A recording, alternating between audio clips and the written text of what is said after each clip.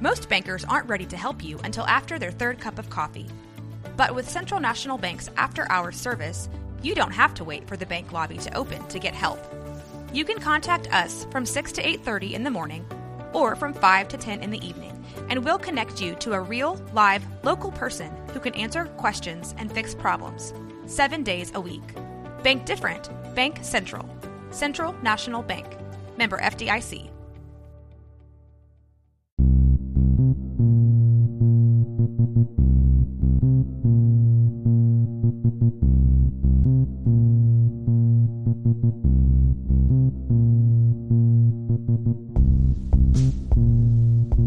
Welcome to Severed. On this podcast, we sever the details and offer analysis on true crime to paranormal cases. We are your co-hosts. I am Harry Chambers. And I'm Drew Hudson. Disclaimer: the views and opinions expressed in this podcast are solely those of the co-hosts and do not reflect the institutions we are affiliated with.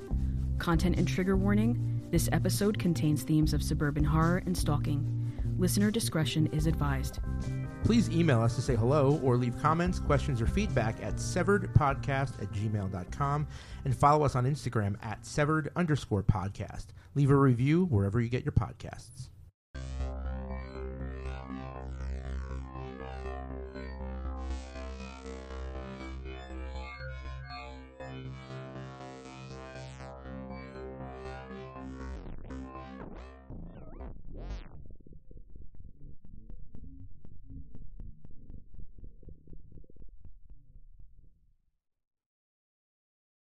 The Westfield Watcher, 7-minute story in narrative context. There are numerous ways to enter a home, stepping beyond the frayed edges of our welcome mats. For the Broaddus family, Derek, Maria, and their 3 young children, who were ages 5, 8, and 10 at the time, the entry point into their home and psyche was through a mailbox. Its solitary and unassuming post just outside of their $1.3 million Dutch colonial home at 657 Boulevard in Westfield, New Jersey. This mailbox became a space for panic and paranoia. Its attached arm became a literal red flag for Derek Broaddus one evening in June 2014. The first Watcher letter was found within an envelope described in Reeves Weedman's 2022 article published on The Cut as, quote, a white card-shaped envelope. It was addressed in thick, clunky handwriting to the new owner, and the typed note inside began warmly. Dearest new neighbor at 657 Boulevard, allow me to welcome you to the neighborhood, end quote. It's likely this letter, among 4 total, was hand-delivered, but no trace of fingerprints were found. The letter writer clearly did not want to be traced, and likely knew there might be repercussions for sending the letters. Receiving this and other letters might have seemed anomalous for Westfield native Maria Broaddus, whose childhood home was within blocks of their new address, and possibly their letter-writing neighbor. In researching this case, it sticks with me that the Broadduses were not transplants to the area. They were existing residents of Westfield. Whomever the letter writer is, they might not be targeting the Broadduses as much as they want to possess the house, or harbor a grudge against the Broadduses who were already from Westfield, and therefore someone might have heard or tracked their move to one of the most coveted homes on the 600 block boulevard. Nonetheless, the Watcher letters were received over the span of a year and a half, the contents of which were rhetorical questions and arguably veiled threats, rhetoric that could have dual meaning and purpose, allusions to the Broaddus children that would strike suspicion or concern in any parent. The Watcher, perhaps aware the Broadduses could not write back, as no return address was provided, assumed and maintained a position of distant control of the family. In a social situation, we might feel uncomfortable answering personal questions. So imagine receiving them in the form of an anonymous letter, how intrusive and uncomfortable that might be. The Watcher rhetorically asked the Broadduses, quote, how did you end up here? And did 657 Boulevard call to you with its force from within, end quote. The Watcher letters contain personification. They attribute human-like qualities to 657 Boulevard. The Watcher wrote that the home felt, quote, anxiety, and deified the home by suggesting it had a, quote, force from within. The Watcher explained that they were part of some dutiful lineage, their family having watched the house, and now it was their time. But none of this could be corroborated. For all we know, for all the literary style the letters might have, according to some readers, the Watcher is simply an unreliable narrator. And their narrative is bizarre and unhinged, particularly when comparing the first and fourth letters, which we'll analyze in the next segment. Their language unhinges itself and descends into an obsessive fever or madness to which we may never understand. The Watcher expresses what could be considered religious allusions to a, quote, second coming of the home. Derek and Maria sought help from the Westfield Police Department and contacted the most recent owners of the home, John and Andrea Woods, to inquire about the letters and scripted pen name, The Watcher. According to Andrea Woods, the couple received only one letter as 23-year occupants of 657 Boulevard, and they discarded the letter as odd. I find this to be questionable and debatable, considering the Watcher echoed their family's enduring fixation on the home to the Broadduses, and clearly contacted the Woodses to, quote, bring them young blood, end quote. The Woodses never disclosed the letter to the Broaddus family. The town of Westfield, as characterized in Weidman's article, is, quote, the kind of place where a new neighbor might greet you with a welcoming note, end quote.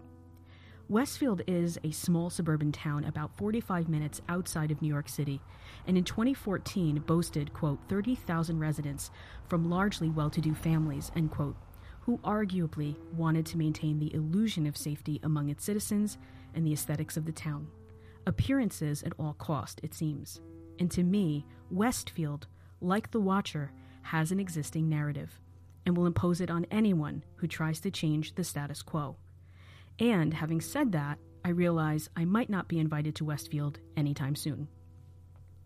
Speaking of which, the home was, quote, built in 1905. 657 Boulevard was perhaps the grandest home on the block, and when the Woodses put it on the market, they had received multiple offers above their asking price. That led the Broaddus family to initially suspect the Watcher might be someone upset over losing out on the house, end quote. While this was or remains a plausible theory, it was ruled out when the other two interested parties dropped their bids on account of a medical issue and finding another home. So this minimizes suspicions surrounding them. But frankly, in a town of 30,000 people, with 657 Boulevard surrounded by homes, all eyes were on the Broadduses, and anyone could be the Watcher. More than eyes, each letter of the Watcher letters pierced the Broaddus family hopes to formally move into their home. What also sealed their fate as potentially doomed homeowners was the literal sealing of the envelope, the saliva of a mystery woman, the results of which were found by the Westfield PD, along with information about the postal location of the letters. They were stamped by the Kearny, New Jersey post office. Kearny is a town about 16 miles north of Westfield. The Watcher, having never seen a for sale sign, obviously knew about the transfer of the home. And again, the Broadduses were not new residents to Westfield, and therefore the someone watching them grew more intense with the purchase of 657 Boulevard. Maybe it wasn't so much the home that was the target as much as the Broadduses themselves. Finally, in Weidman's article, he writes that, quote, by the end of 2014, the investigation had stalled. The Watcher had left no digital trail, no fingerprints, and no way to place someone at the scene of the crime that could have been hatched from pretty much any mailbox in northern New Jersey. The letters could be read closely for possible clues, or dismissed as the nonsensical ramblings of a sociopath, end quote. And this is where our analysis begins.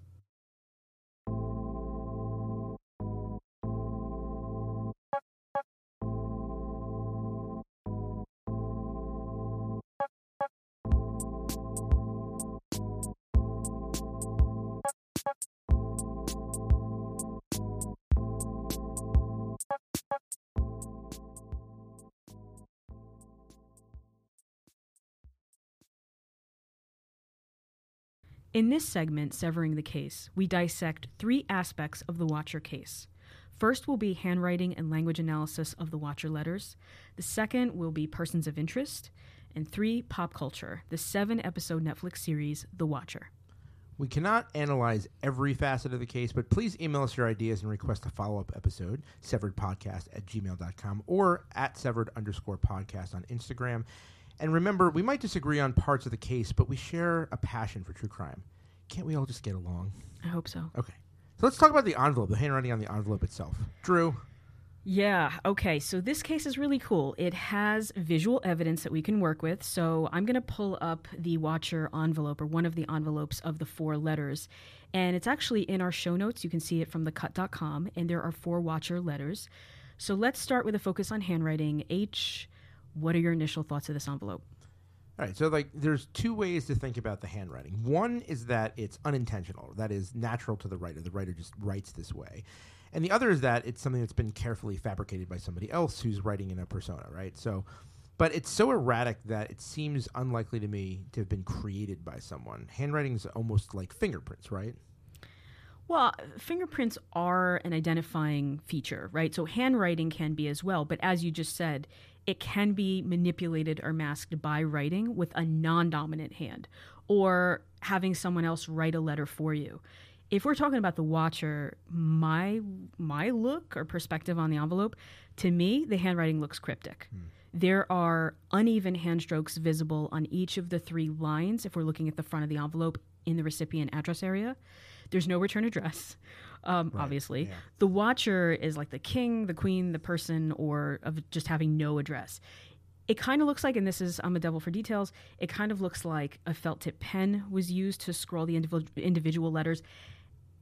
And I think that that's, important to know or to note as they're writing or scrolling. I also think it's really interesting, this salutation, this M /M Broadus, and the last name's misspelled. It's actually phonetically spelled Broadus.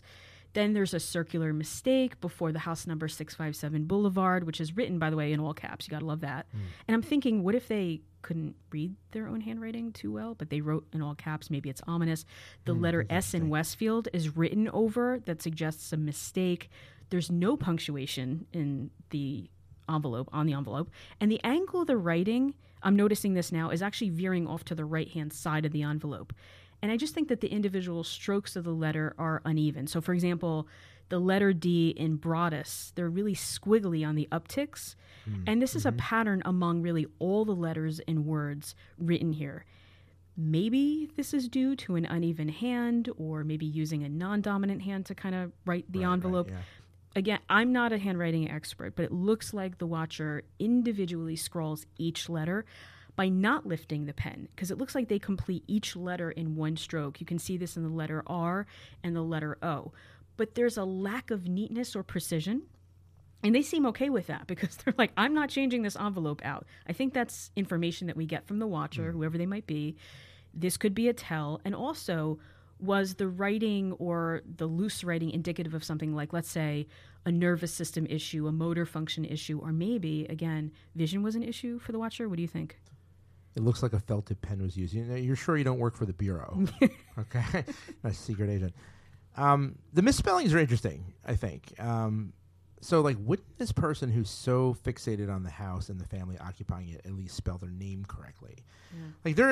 There's examples of other misspellings in letters like this. I know, for instance, off the top of my mind, like the Zodiac Killer, misspelled words. Though some think that the suspect in that did it intentionally in some cases with the letters. Now you're speaking my language. I love the Zodiac. I can't wait to get to that case. I mean, it's true about Zodiac, but they wrote ciphers. Have you ever seen those ciphers? Online and stuff? Mm-hmm. So they were decoding their identity and sort of toying with people, toying with the public, right? Yeah. But the Watcher is not disguising themselves through code in that respect. But factually, here's what we know. We know there's no return address visible.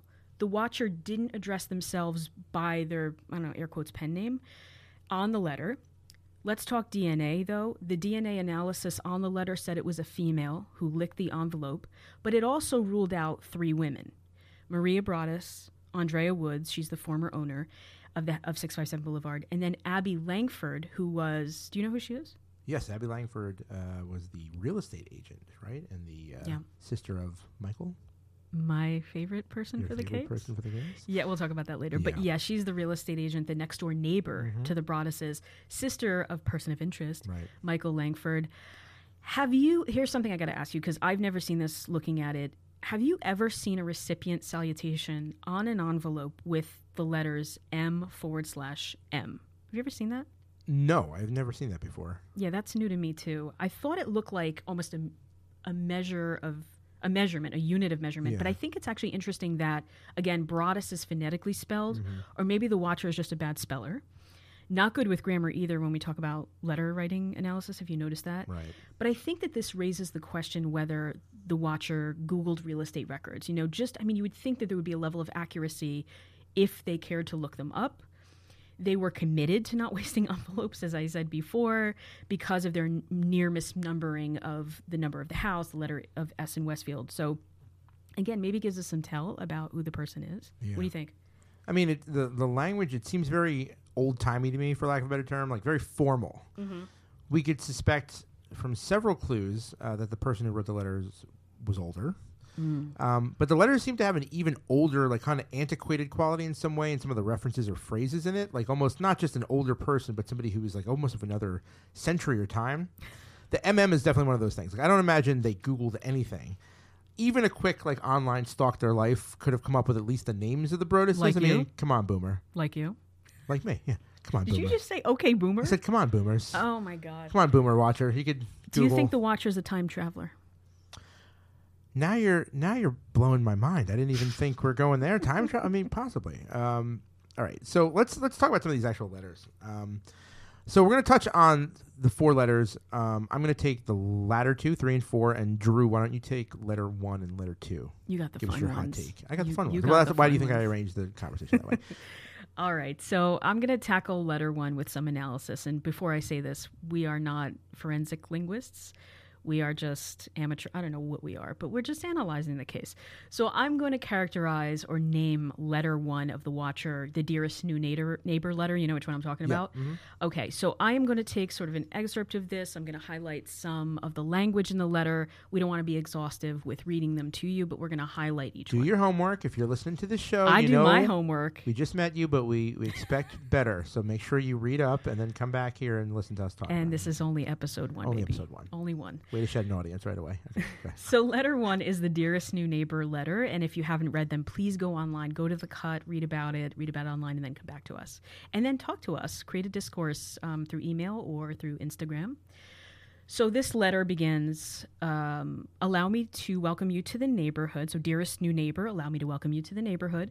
657 Boulevard has been the subject of my family for decades now. And as it approaches its 110th birthday, obviously they've been counting, I have been put in charge of watching and waiting for its second coming. My grandfather watched the house in the 1920s, and my father watched in the 1960s. It is now my time. Do you know the history of the house? Do you know what lies within the walls of 657 Boulevard? Why are you here? I will find out. All right. Here's my take on the letter. Let's have it. I hear a tone of dominance. It's not a cordial welcome. Like, oh, new neighbors, welcome to the neighborhood. No, here's why. Quote, allow me to welcome you. Why would that be necessary when the Broaduses own the house? The Watcher might feel like they own it, right, by extension of someone in their mind, or they're trying to assert dominance of the neighborhood. I definitely think there's an attachment there. They know it's 110 years old, as I kind of joked before, and have assumed a kind of generational watch over the house. Quote, I have been put in charge of watching and waiting for its second coming, right? But who put them in charge of this? Right. The major issue I have is that none of this could be corroborated. I mentioned it in the previous segment, the 7-minute story. There are no records we can find, or that I've found, to be perfectly honest, that the Watcher, what the Watcher writes, could be verified. There are no specific names of the grandfather or father. Remember that they're neighbors, but this person is putting a distance between themselves and the Broaduses, Right. maybe for conjuring fear. No specific names are there in the letter, but there is an allusion to time and potentially religious symbolism or imagery with the whole second coming part. I think the Watcher's aware the Broaduses are new to the neighborhood, maybe not to Westfield because they didn't say that, but they're the new homeowners, right? It's a question mark. What second coming could a house possibly have? I mean, that's what I've been churning over in my mind. Also, the first letter did not have a proper recipient address, not like the one we just analyzed. Yeah. It was addressed to the new owner.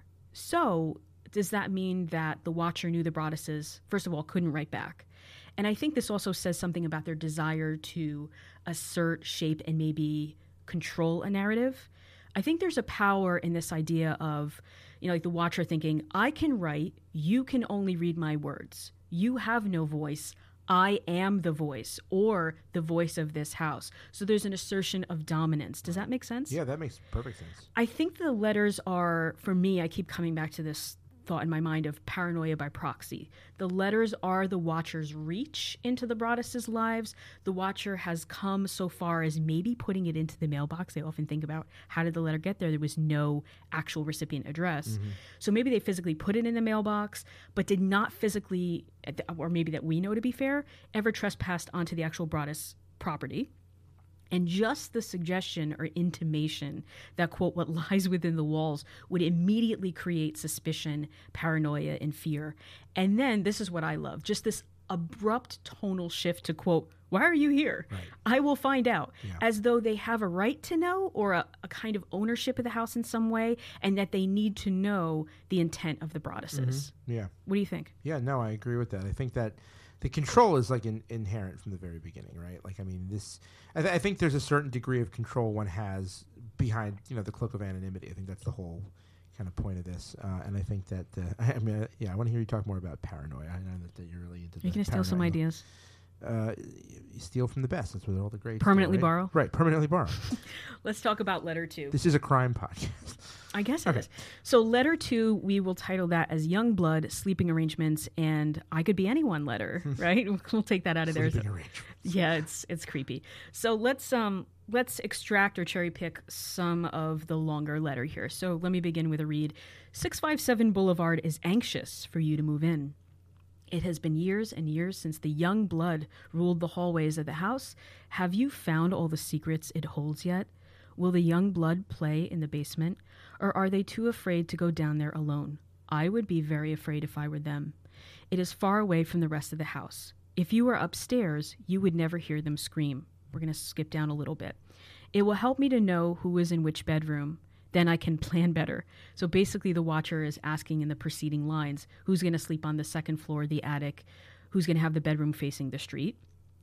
And then they say, rhetorically, who am I?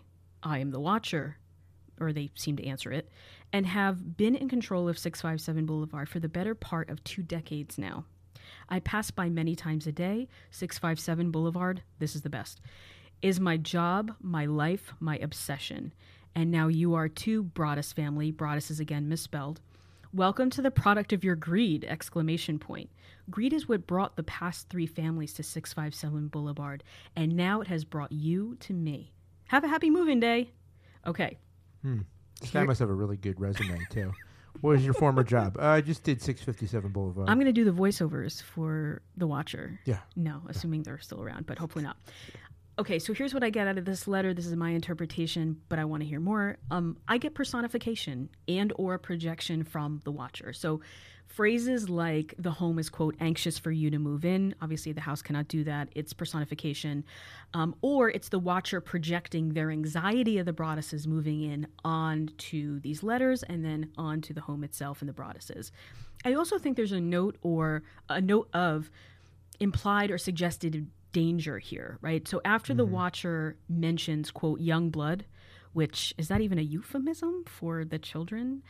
In reference to the Broaddus children, they allude to the house having secrets. This coincides with the first letter and the whole idea of, quote, do you know the history of the house?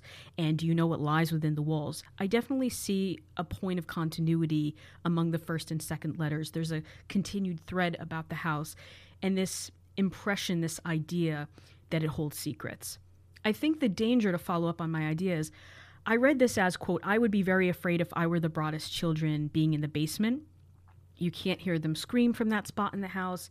And then they just abruptly shift to, where would everybody be sleeping? It helps me to know who's in which bedroom, then I can plan better. Yeah. I think the Watcher here tonally pivots to a stalker right here. More than the first letter. The Watcher says, quote, all the windows and doors will allow me to see you and track you as you move through the house. Right. Who am I? I am the Watcher and have been in control of 657 Boulevard for the better part of 2 decades now. Okay. We've stepped beyond control into, I think, pure fear or inciting pure fear. The Watcher is saying, I'm aware of the layout of the home, and this is just me riffing on what they're saying. Yeah. I'm aware of the layout in the home from the basement to the attic, basically. And when would the Broadduses be most vulnerable at home? When they're sleeping. When they're sleeping and when their children are playing in another part of the home that seems to be not soundproof, but along those lines, right. I think the Watcher is deliberately preying on their suspicions and paranoia. In a way, I think the Watcher has already, in a matter of speaking, figuratively entered the home by telling the family about its interior. Okay, I know what you know, or I know more than you. And they're simply not safe, the Broadduses, outside the home, and they're not inside the home. The Watcher writes, I pass by many times a day, 657 Boulevard. This is interesting. It's my job, my life, my obsession. To me, this sounds really lyrical and sad at the same time. Just the fact that their pen name is the Watcher induces paranoia, let alone the fact that they talk about essentially stalking and harassing. But the name is obvious and I think unclever. I also think there's a punishing tone here to the second letter. So, for example, as we get down or digressive through the letter, quote, welcome to the product of your greed, exclamation point. It's exclamation, it's emphatic, it's exclamation point for effect. And I think this is the first time beyond your letters, which we'll get into 3 and 4, right, that become more emphatic in tone, and you can see that through the punctuation. Noticeably, they don't punctuate on the envelope, and the first letter is just standard punctuation. There's a pace of periods which intimates a pause or a longer pause. There's nothing emphatic about the first letter other than maybe, quote, I'll find out why you're here, end quote. Here's the tone shift with emphasis, and strangely, this is one of my favorite parts of the letter. After calling the Broadduses greedy, the Watcher says, "Happy moving day." Like, what the fuck? Like, yeah, that's got such a menacing tone to it as well. Like, Will, happy moving day. Yeah, I'll be watching. If he swore, he would say, "Happy moving day, you fuckers." But he didn't say that, right? I'll send over coffee or DoorDash. Right, I'll send you DoorDash. So let's talk about also the young blood here, because that's something that stands out. So I dug into young blood as a reiterated phrase. Wait, so you have you heard or used the phrase young blood yourself? Because I've definitely heard people say, like, if there's youthful people in an area, like, oh, it's good to have some young blood around here, to have some young people. Like, I feel like I've heard that in use, in parlance and usage, but I've heard it, but I don't use it. But you don't use it. I don't use it in my everyday language. So you're not the Watcher.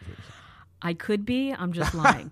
That's so Watcher. It's such a Watcher thing to say. I could be. You don't know. You're I'm the Watcher. Okay, maybe. No, you're right. There is a kind of parlance. There's a pop culture connection to it. So I did some digging around this because I had no idea. Yeah. I found a popular song from 1957. This is going to go somewhere, I promise. Okay. All right. Okay. A popular song from 1957 by the Coasters entitled, you guessed it, Young Blood. It was covered by many other artists. This could be a tell.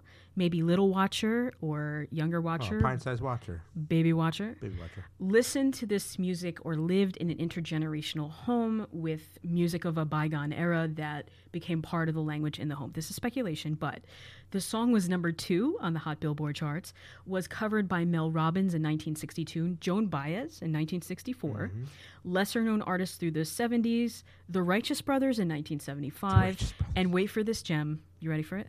Bruce Willis in 1987. Bruce Willis. John McClane covered this song.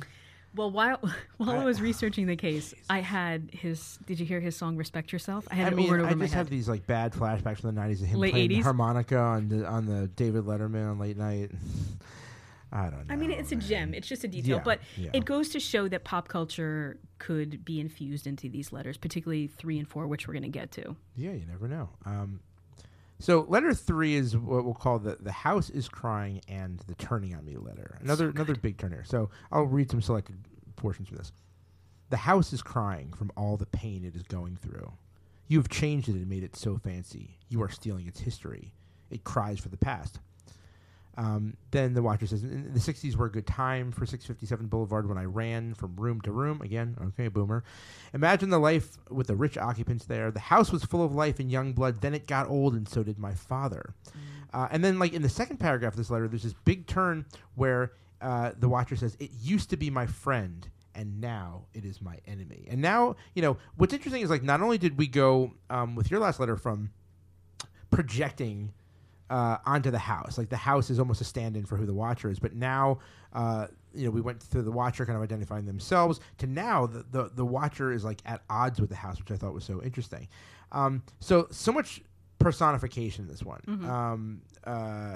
There's this, really like I can't get over like the strange turn where that point of view shifts, and like the Watcher goes from being the protector of the house at odds with the house. Like I said, it's like all of a sudden, it's like the writer is so angry they can't maintain the distance. Like the ominous distance of the earlier letters. Like before, they maintained their composure.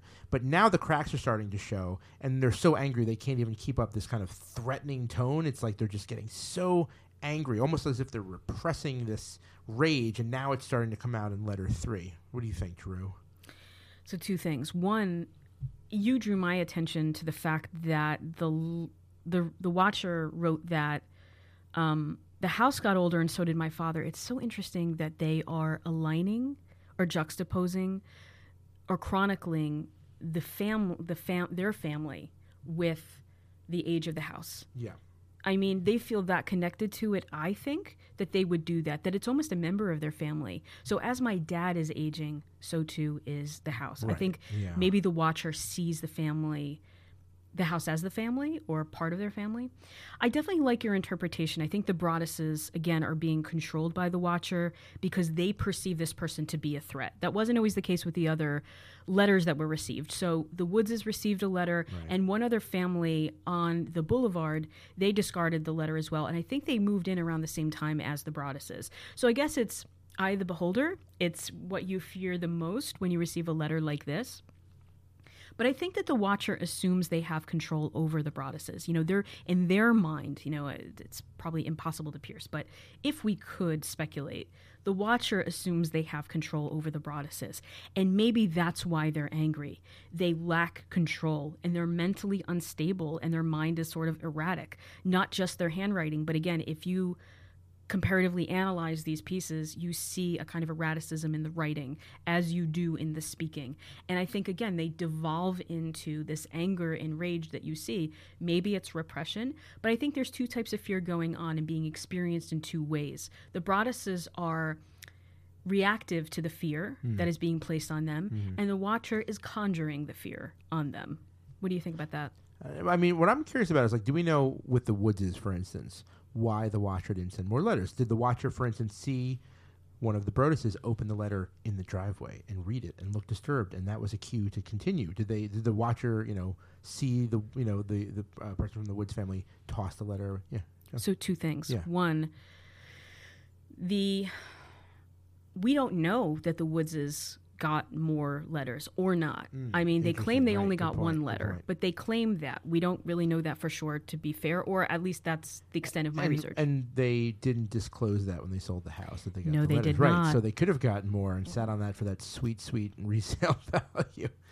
Well, that would be intent. And I think the second thing is, I don't remember reading anything about the Woodses watching the Broadduses open any letters. In fact, I would imagine they would have been out of the home by then. No, I meant like the Watcher. I wonder if the Watcher, like, for instance, it's saw one of the Broadduses open the letter at the mailbox. I might be, this is coming later, but I might be letting the Netflix series kind of like color my mind a little bit. But maybe saw them and looked disturbed, and hey, this is a clue that I can now kind of fuck with these people. But I don't know. I mean, this is why it's such an interesting case, because all these unknowns, right? Like known unknowns.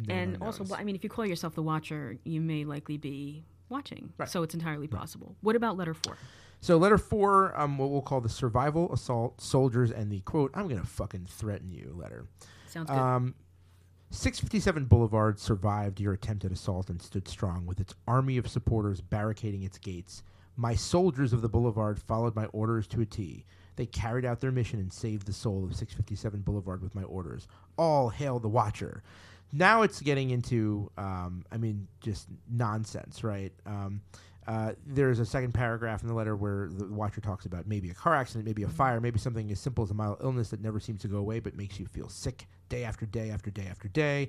And then just all of these ways that the family could fall sick or die, and then ends it with, "And the Watcher won." So it's so rambling and nonsensical in many parts.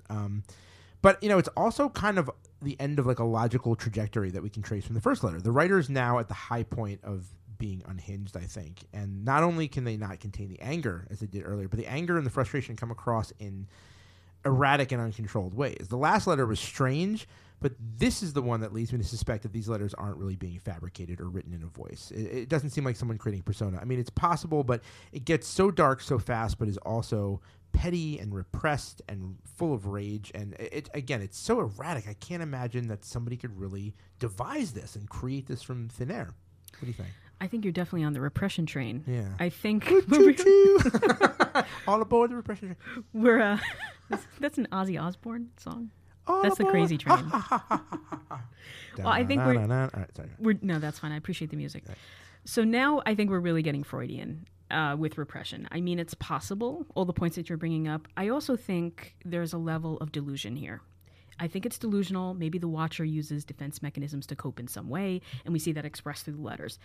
Here's the reality. There's no army of supporters. There's no gates to barricade. Right. This is a suburban street, a 600-block suburban street. No soldiers were present. This is someone that's potentially having an episode. I say this as someone who is not a mental health clinician. Of some sort, they're just, again, devolving and spiraling maybe. It's all in their mind. Mm-hmm. Again, it's a tell. And a lot of people say, or they speculate, well, is this a joke? Is someone just sending these letters as a prank? Right. I doubt that. One fingerprint, and you're in the Westfield Police Department getting questioned. Right. The lick of the envelope gave us information, clearly. Putting a stamp on the envelope, wouldn't that be considered harassment? I'm not sure about the laws in New Jersey around that. But you have to think about the level of risk that someone would have to undertake in order to go that far. And then also, the more you send something, the more likely the risk of getting caught would be, I would imagine. But going back to this idea, it's all in their mind, this Watcher. There's no tangible evidence of any of this going on. Once again, I think that's thematically present through their posturing, through these letters. And I totally realize I don't want to be insensitive to the Broadduses or anyone else. I call it posturing, but they were clearly traumatized by this. Right. So I want to say that. But they go from, in letter 1, deifying or idolizing 657 Boulevard to then shifting focus on themselves, actually, as having soldiers to save the soul of the house with their orders. Right. It made me feel like they saw themselves as a general in an army or general of an army. Hail the Watcher. This is very Zodiac to me. Right. But in their mind, I think this has all been a game. They've won, and it's menacing, threatening, and unhinged. I'll say that much. Yeah. So let's talk about some persons of interest and, who we have. So, some plausible, maybe not so plausible theories about the Watcher's identity. Mm-hmm. The usual suspects. So we have the Broadduses, the gamer and his girlfriend, Michael and or Abby Langford, a housekeeper, the list goes on. Colonel Mustard in the hall with the candlestick. The butler did it. It wasn't me. I think it was you. Yeah, we have a list of people of interest, persons of interest. So here's what we factually know. Number 1, the letters were threat assessed by a former FBI agent, Robert Lenahan. That's such a great name. Who, quote, recognized several old-fashioned tics, going back to what you said about maybe someone of a mature generation. But old-fashioned tics in the letters and pointed to an older writer, end quote. And also, quote, the letters had a certain literary panache, which suggested a voracious reader, and a surprising lack of profanity given the level of anger, which Lenahan thought meant a less macho writer, end quote. Wow. There's so much, first of all, to unpack, from ageism to gendering the letters. Lenahan assumes that the letter writer is male, first of all, but not macho enough because they don't swear.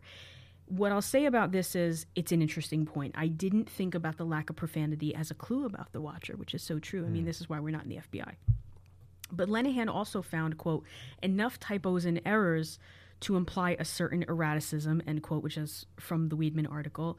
For example, the Watcher actually screwed up on the date of the first letter in sending it, writing it was a Tuesday and it was a Wednesday. Could you imagine them during the pandemic when we're all screwed up about time? Nope. There was some class tension, so the projecting anger at wealth. And this is probably my favorite part of the Watcher letter, as they hated the idea that, quote, new money was moving into the town of Westfield. And they actually wrote this. Listen to this.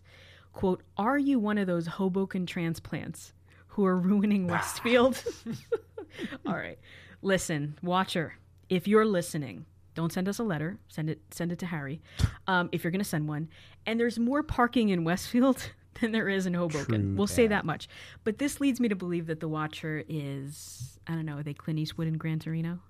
Get off my lawn. I was waiting for it in the letter. I know. All right. So, I mean, I think that the lack of profanity automatically disqualifies the theory that the Watcher's actually from New Jersey. Oh, this fucking guy always with the watching. Hey. How come the suspect pool is concentrated in this one town? We might need to start searching the Midwest. That's where all the polite people live, as far as from my experience. But don't even get me started on those Hoboken transplants. This used to be a nice neighborhood, you know? That's the kind of rhetoric. I had to mute my mic because I was just laughing pretty hardcore. Oh, okay. So that's your New Jersey impression? Oh, it's very Sopranos, yeah. Right? Or is this the Jersey Shore Watcher? We don't have a Jersey Shore Watcher. It's all the same. So H, on a serious note, do you suspect the Broaddus family as persons of interest? Are they your persons of interest for this thing? I don't think so. The kind of unhinged quality of the writing in the letters, especially the latter two, seems strange. Seem like so strange that I couldn't imagine someone could actually invent this stuff, right? Of course, it's always possible, like I said, but the Broadduses would have really had to be playing the long game here. I can't see the payoff if they did that, right? I feel like Michael Langford could certainly be involved, but the female DNA on the envelope can't be ignored. What if his sister Abby was involved? Or better yet, what if they got their 90-year-old mother to write the envelopes? An unsteady hand. It could be attributed to an elderly person, possibly somebody with like arthritic joints, arthritic fingers, and hence the kind of erratic shaping of the letters. You're going to put this on 90-year-old at the time, Peggy Langford, the mother of Michael and Abby Langford? Yes. Maybe. I don't know. It's a perfect plan. You never know. Peggy. It would be unassuming. Let's just say that. It would be unassuming. Okay, bear with me. All right. Mine is Michael Langford. He's my person of interest, or was Your my boo. person of interest. I say that with a caveat. I know he was interviewed and questioned twice by the Westfield PD, and then in air quotes, cleared, but no public explanation was given as to why they cleared him. He was the next-door neighbor of the Broadduses. He lived with your favorite, the 90-year-old mother, Peggy Langford. She passed 3 years ago, and siblings. What we know of Michael Langford is he dealt with schizophrenia, though I'm not sure the extent of his diagnosis.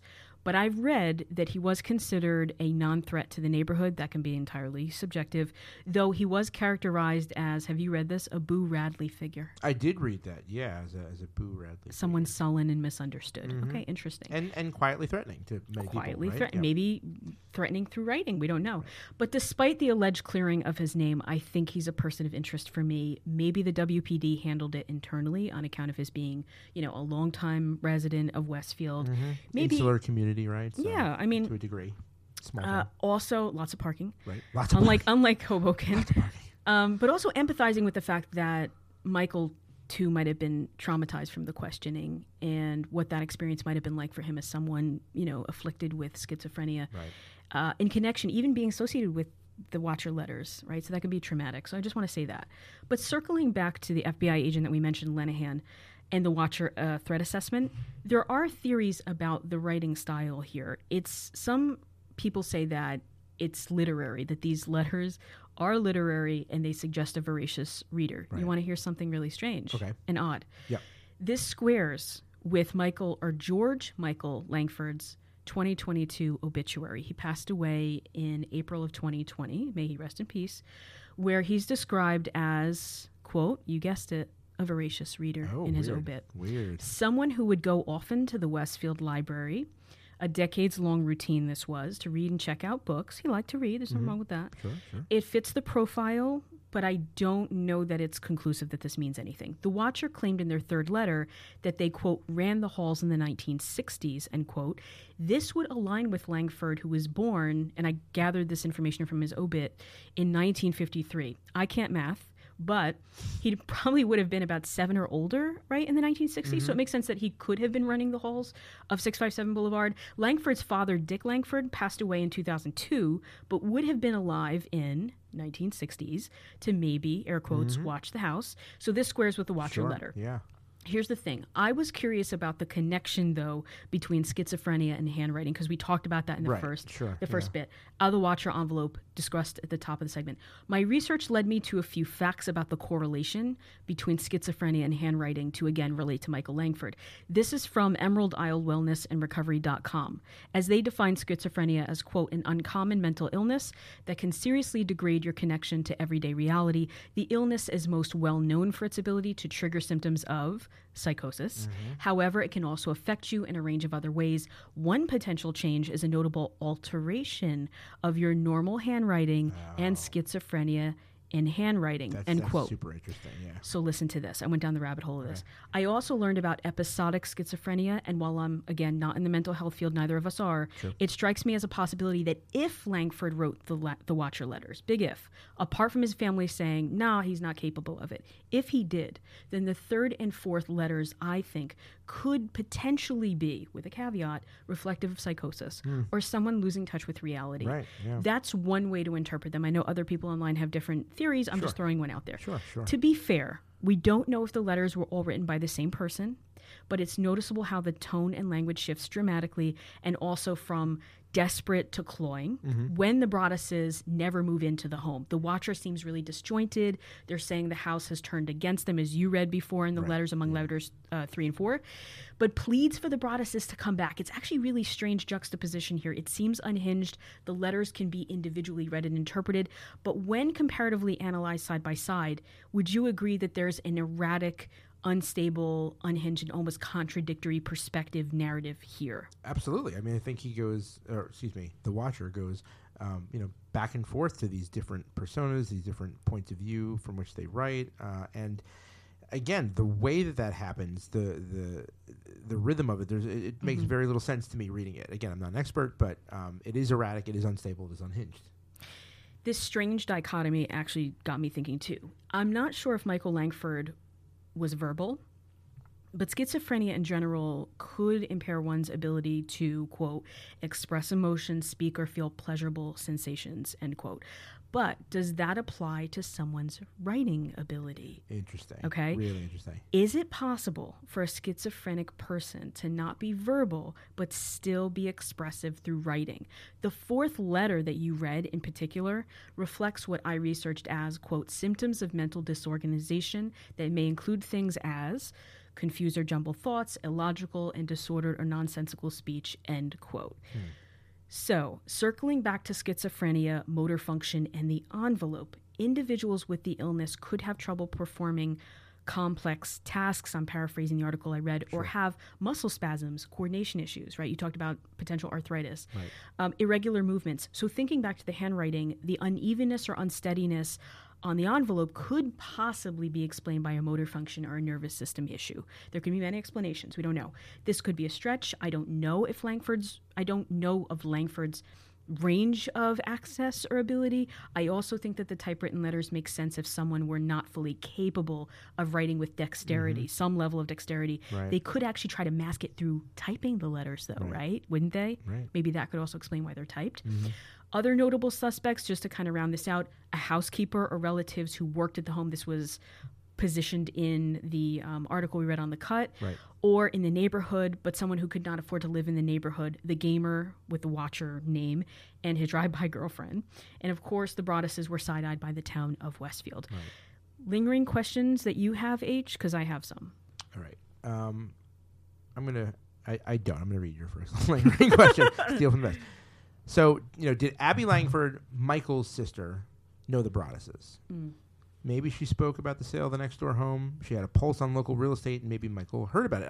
I mean, my related question again is about, Peggy, right? Like, I don't know. Maybe this was some kind of joint effort where, like, Abby had some stake in this. She had her brother write the letters because she knew that he had, schizophrenia, perhaps. And then also, mom got in on the act. It was like a family routine, and she licked the envelopes, and she maybe hand wrote the envelope. I mean, I don't know. I mean, I find it strange that they did not look more into Peggy. Isn't that by definition a conspiracy? Yeah. Or collusion? I'm going to go with question number 2 that I have. Did Michael ever go to Kearny, New Jersey, or have a connection there? Because the letters were postmarked out of there. Was there any video footage of someone mailing letters on or about the dates of the Watcher letters that maybe the police could timeline? Now, so like for Kearney, there's a Kearney post office. Yep. And then Kearney in New Jersey is one of the large USPS distribution centers for mail. So a lot of the mail from like North Jersey goes through Kearney. Like when you get something shipped, it gets processed in Kearney at this really big kind of warehouse post office and then sent to all northern New Jersey. So I'm wondering, I guess I have to go back and look at the envelope to see if it was postmarked at the individual Kearney. It's here. So let's take a look. So was it We have it. postmarked at the individual Kearney? It says Kearney, New Jersey at the top, 22 July 2014 p.m. at a certain time and hour. That is what we have. Yes, I'm not sure because there is the small post office that you're saying. Well, did he go to Kearney? You would mail out of there. I have not been to the distribution center, but I would imagine you could probably go. But I don't think that would be a place that you would go to mail a letter. I feel like it's a processing center, but it's also located in Kearney and it serves a lot of like northern New Jersey mail flow. I didn't know that. So you actually maybe answered. Funny enough, when I've driven on my way to Hoboken, where I couldn't find a fucking spot for my life. When I was driving to Hoboken, though, if you drive a certain way, and don't ask me about directions, don't ask me for directions. I have no sense of directions. This is why I use Waze, who don't sponsor the show. But on my way driving to or from Hoboken, you pass Kearney to get on to one of the major highways, and it's a massive distribution center with like a couple hundred mail trucks. Like it's a facility. It's not like a lone post office. So if it was sent through there or got picked up through there, that was a very different case for Michael going to Kearney than if he actually went to the Kearney post office proper and like mailed a letter from there. Great, and thank you for all of that. So then that raises another question. Where did the letters originate from? Where were they mailed from? Right. Okay. Third question. You want to round it out? So did the Westfield Police Department ever swab the DNA or fingerprints of my girl Peggy Langford, Michael's mom? Maybe they did. We don't have evidence that they did or did not look into Peggy Langford. Same thing with the way you were saying earlier that maybe they kind of played down things that Michael had done because it's a small town. They know him and all this kind of stuff. Maybe the same thing. Let's not bother an old lady. She's 90. She's been living here her whole life. Why would we? But like, I would think if this is a case of stalking and anonymous threats and there are very few leads, I would think that there should be no stone unturned. Here's another female living in the house. Agreed. As far as I know, I don't know her personally, but I imagine she had saliva. And why not? What's there to lose? I could see a scenario in which this is argued by Abby, maybe the daughter. How dare you? Don't put my mother through that. Don't swab her. Like what if the mother, was, non-communicative? Maybe Abby just literally walked up and just wiped the letter on her mom's mouth to get some saliva. Okay, now we're getting really speculative. We're getting into an area that we don't know. This is very performative. We don't know that for sure. We don't know any of this for sure. This is all speculation. We're not experts, but there are unanswered. Hey, all I'm saying, WPD, is if you want me to dismiss these crazy theories I have, then show me some proof. Do the legwork is all I'm saying,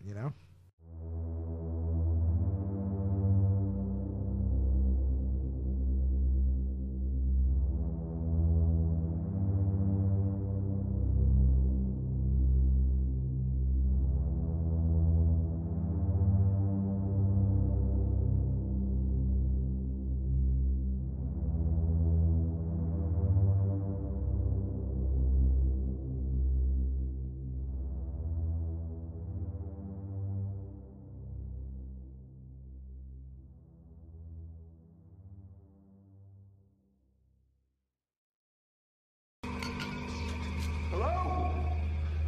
Who are you? Who are you? Come here! Dean! Stop! Wait! He may have a gun! Who are you? Dean, wait! Come here! Oh my God! Hey! Hey! Hey!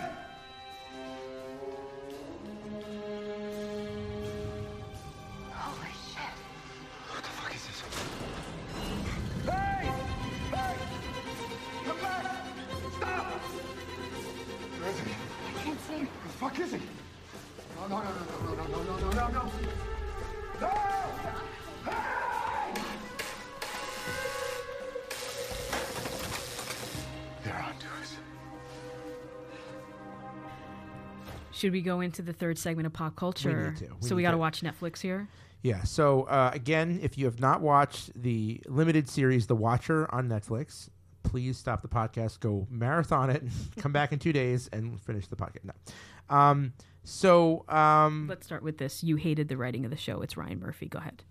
Okay, so he's hit or miss with me, right? Ryan Murphy. I mean, I liked some of American Horror Story. The first season was good. The Coven season I thought was very good, but I thought the writing here was, and I say this with much affection and aplomb, limp and filled with just cheese and cringe. I mean, come on, Ryan. God bless you. God bless you. I'm happy for you and all your success. I wish you many happy returns, blah, blah, blah, blah. But, this is what happens when you spread yourself too thin and you just slap your name on anything. I just thought it lacked in a lot of ways that could have very easily been made better. I don't know. So the writing could have been better. The writing could have been better. Okay. Well, maybe you write it. I could. It's an entire series about somebody who writes. And the writing wasn't good, I don't think. But anyway, that's neither here nor there. We got to talk more about the actual content. So okay, so let's start here. Which characters were your favorites from the show? Holy shit. Mitch and Mo. Game over. Okay? Mitch and Mo. I aspire to be that pissed off and nosy when I'm that age. At this rate, I don't think that's going to be a very difficult milestone to reach. Also, now I have my plans for retirement. 3 words.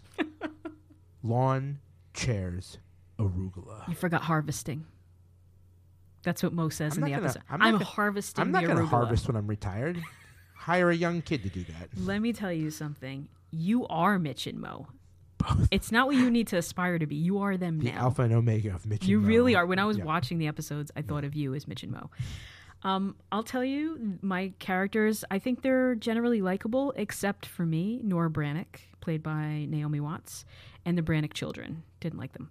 I love Mitch and Mo, Mitch and Big Mo. Mitch and Big Mo. As I said, you remind me of Big them. Mo. Combined, they're your personality. Yeah. So, folks listening, this is what you're signing up for. My all-time favorite character, Theodore Birch, baby. Oh, she's pretty good I too, yeah. love her. When she came into the second episode, for me, she made everything. I just love her costuming. I just love her. I love her. Scenes with her and Dean Brannick, Bobby Cannavale, they add mystery and depth to the show. I love when he was talking about replacing the marble island for the butcher block. You remember that? Oh, yeah. On Sundays when I'm making sauce. Stains, you know?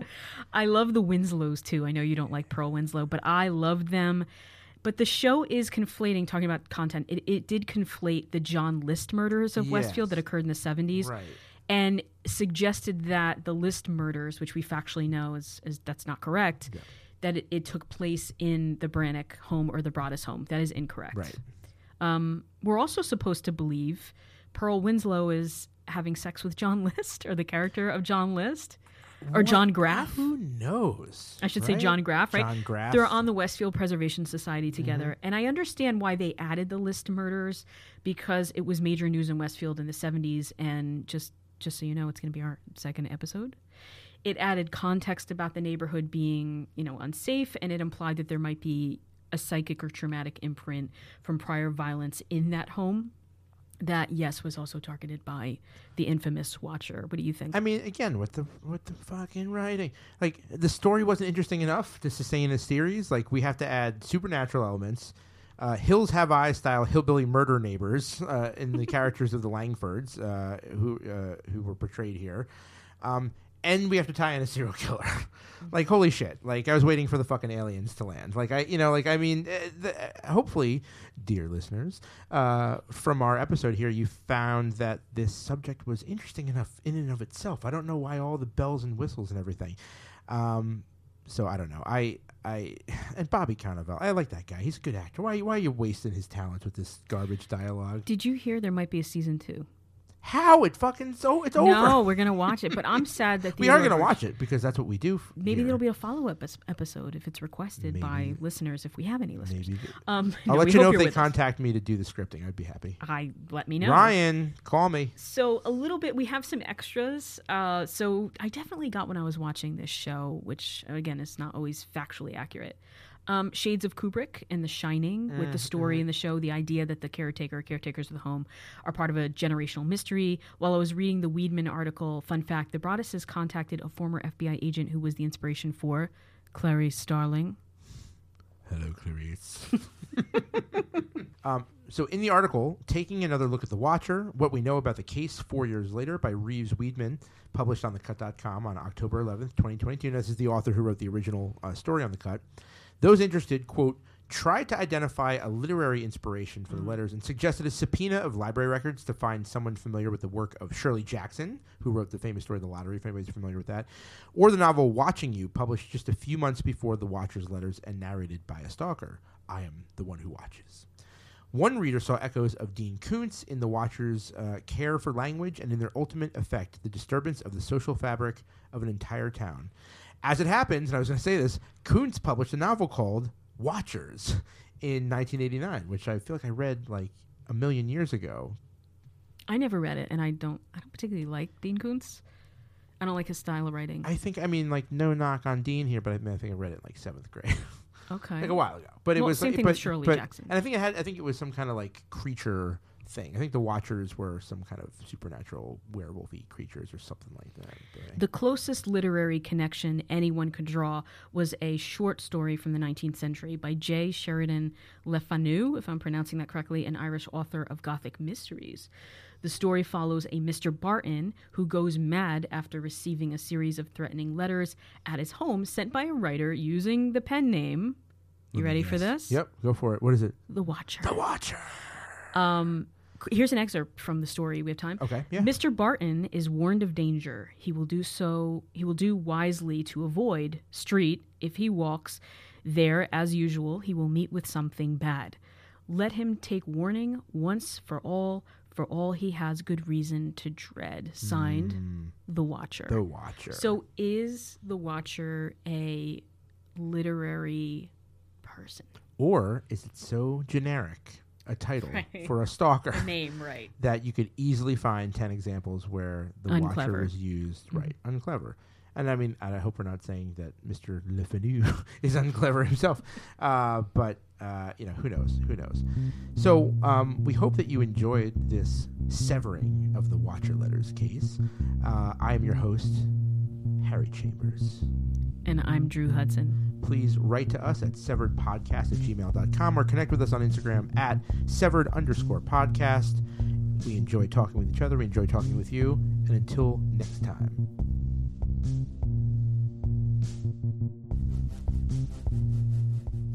Once again, we were your hosts, Harry Chambers and Drew Hudson.